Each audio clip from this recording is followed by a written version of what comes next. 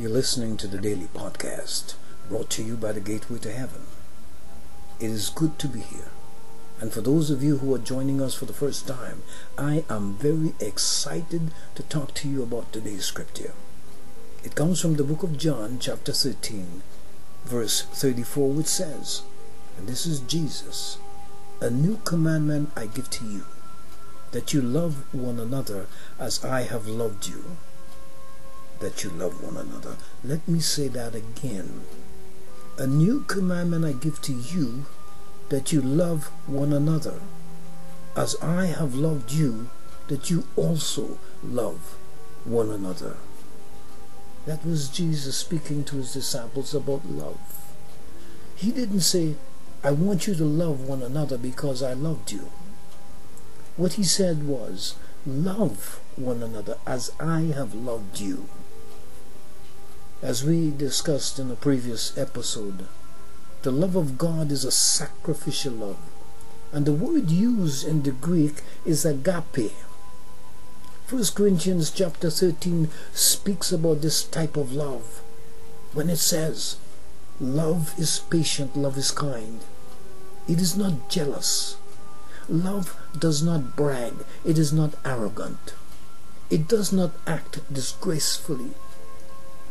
It does not seek its own benefit. It is not provoked. Love does not keep an account of a wrong suffered. It does not rejoice in unrighteousness, but rejoices with the truth. It keeps every confidence. It believes all things, hopes all things, endures all things." Love never fails. The love of God is patient. It is kind, and it does not keep a record of wrong.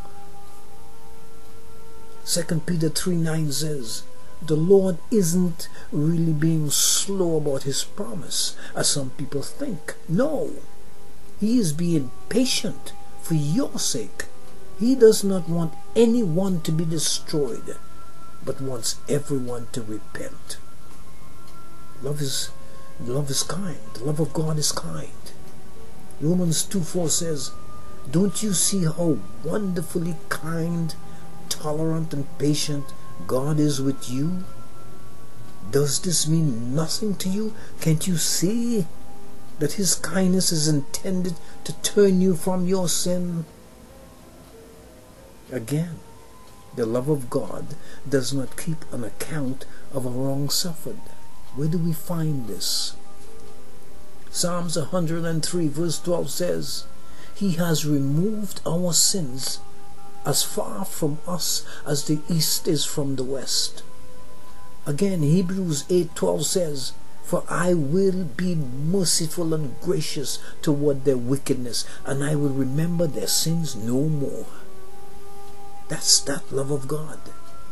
You may wonder why he wanted them to love each other that way. Well, simply because he wanted them to exhibit a reflection of himself. His message to the world was all about love.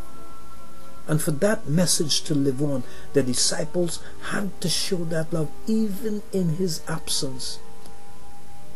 He preached that he was the propitiation for the sin of the world. He preached that he was God's messenger to deliver that love. In John 3:16 and 17 he said, "For God so loved the world that he gave his only begotten Son, that whoever believes in him should not perish but have everlasting life. For God did not send his Son into the world to condemn the world, but that the world through him might be saved." So he gave them a new commandment, just one. Love one another as I have loved you. Jesus knew how complicated the law was with its 613 commands, not to mention the 10 commandments. He knew how easy it was to break the law. And besides, he was not yet glorified, so the Holy Spirit was not yet given to them as a helper. Jesus, knowing that love is the greatest of all gifts, and against such there is no law. He commanded the disciples to exercise their freedom in loving each other. 1 John 4:8 says, "He who does not love does not know God, for God is love." Galatians 5:22 and 23 says, "Love is like a cluster of grapes. In it you will discover joy, peace, long-suffering, kindness and goodness and faithfulness, gentleness and self-control. Against such there is no law." You ask, how did Jesus love his disciples? Let's take a closer look at that. He disciplined them when they got out of line. Matthew 16:21 to 23 says, "From that time Jesus began to show to his disciples that he must go to Jerusalem and suffer many things from the elders and the chief priests and scribes, and be killed, and be raised the third day." Then Peter took him aside and began to rebuke him, saying, "Far be it from you, Lord, this shall not happen to you." But he turned and said to Peter, "Get behind me, Satan. You are an offense to me, for you are not mindful of the things of God, but the things of men." Proverbs 3:11 and 12 says, "My son, do not despise the chastening of the Lord, nor detest his correction. For whom the Lord loves, he corrects, just as a father the son in whom he delights." How did Jesus love his disciples? Well, he rescued them when they were in danger. Mark 4 verses 35 to 39 says, "On the same day, when evening had come, he said to his disciples, 'Let us cross over to the other side.' Now when they had left the multitude, they took him along in the boat as he was, and other little boats were also with him. And a great windstorm arose, and the waves beat into the boat, so that it was already filling. But he was in the stern, asleep on a pillow. And they awoke him and said to him, 'Teacher, do you not care that we are perishing?' Then he arose and rebuked the wind, and said to the sea, 'Peace, be still.' And the wind ceased, and there was a great calm." Can you see how Jesus loved his disciples? He's protecting them. Again, he taught them how to pray to the Father. In Luke chapter 11 verses 1 to 4 he said, "Now it came to pass, as he was praying in a certain place, when he ceased, that one of his disciples said to him, 'Lord, teach us to pray, as John also taught his disciples.' So he said to them, 'When you pray, say, Our Father in heaven, hallowed be your name. Your kingdom come, your will be done, on earth as it is in heaven. Give us day by day our daily bread, and forgive us our sins. For we also forgive everyone who is indebted to us. And do not lead us into temptation, but deliver us from the evil one." Jesus loved them by giving them power over the enemy. In Luke 10:18 to 20 he said to them, "I saw Satan fall from heaven as a flash of lightning. And I have given you the authority over all the power of the enemy, and to walk among serpents and scorpions, and to crush them. Nothing shall injure you. However, the important thing is not that demons obey you, but that your names are registered as citizens of heaven." Another way that Jesus loved his disciples, he made himself a ransom for them. John 18 verses 3 to 8 says, "The chief priests and Pharisees had given Judas a squad of soldiers and police to accompany him. Now with blazing torches, lanterns, and weapons, they arrived at the olive grove. Jesus fully realized all that was going to happen to him, stepping forward to meet them, he asked, "Whom are you looking for?" "Jesus of Nazareth," they replied. "I am he," Jesus said. And as he said it, they fell backwards to the ground. Once more, he asked them, "Whom are you searching for?" And again they replied, "Jesus of Nazareth." "I told you I am he," Jesus said, "and since I am the one you are after, let these others go." Jesus gave himself in exchange for the lives of his disciples. Another way Jesus loved his disciples is that he died for their sins and for the sins of the world also.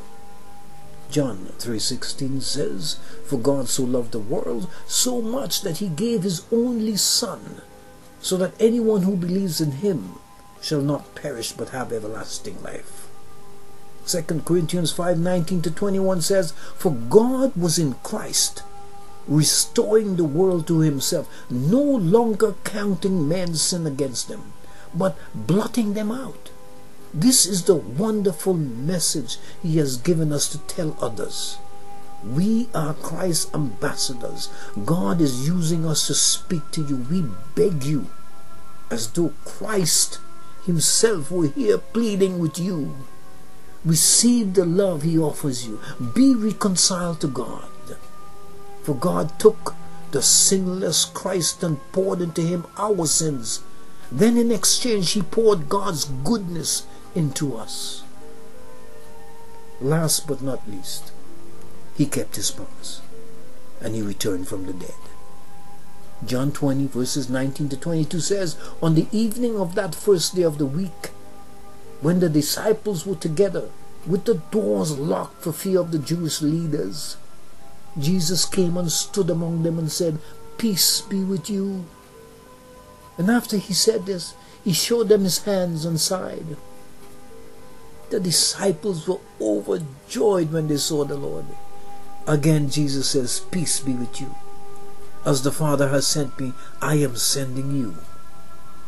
And with that, he breathed on them and said, "Receive the Holy Spirit." My friend, what better love than that? That God would pour himself into his disciples. And it's the same thing he's doing for us. If we believe in Jesus, he pours his Holy Spirit into us as a helper, as a guide, as a comforter. There's one more promise left. And we believe that he will keep that promise also. 1 Thessalonians 4 verses 13-18 says, "Brothers and sisters, we do not want you to be uninformed about those who sleep in death, so that you do not grieve like the rest of mankind who have no hope. For we believe that Jesus died and rose again, and so we believe that God will bring with Jesus those who have fallen to sleep in him. According to the Lord's word, we tell you that we who are still alive, who are left until the coming of the Lord, will certainly not precede those who have fallen asleep. For the Lord himself will come down from heaven with a loud command, with the voice of the archangel, and with the trump call of God. And then the dead in Christ will rise first. After that, we who are still alive and are left will be caught up together with them in the clouds to meet the Lord in the air.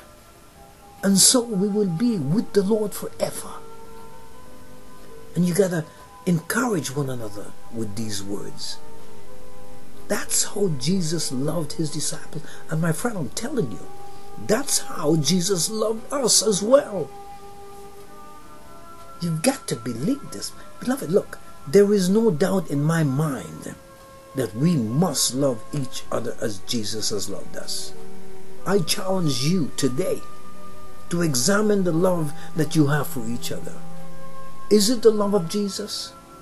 Is it the agape love that is patient and kind? Is it the love that is not jealous, a love that does not brag and is not arrogant? Is it the love that does not act disgracefully and does not seek its own benefit? My friend, when you examine the love that you have for each other, is it the kind that is not provoked and does not keep an account of a wrong suffered? These are all questions that you must answer. Then you will know if you love each other as Jesus has loved you. And that's my message for you today. You've got to receive and examine this message and see if you love each other. I want to ask you, have you received Jesus Christ as your Lord and Savior? Well, if you haven't, you can do that today with a simple prayer. This is the message. Jesus preached the message of love, and I would hate to have spent this time with you and not give you the opportunity to make Jesus your Lord and Savior. So with this simple prayer that can happen today, you can just, Lord Jesus, I come to you in your precious name, in the presence of God the Father and the Holy Spirit.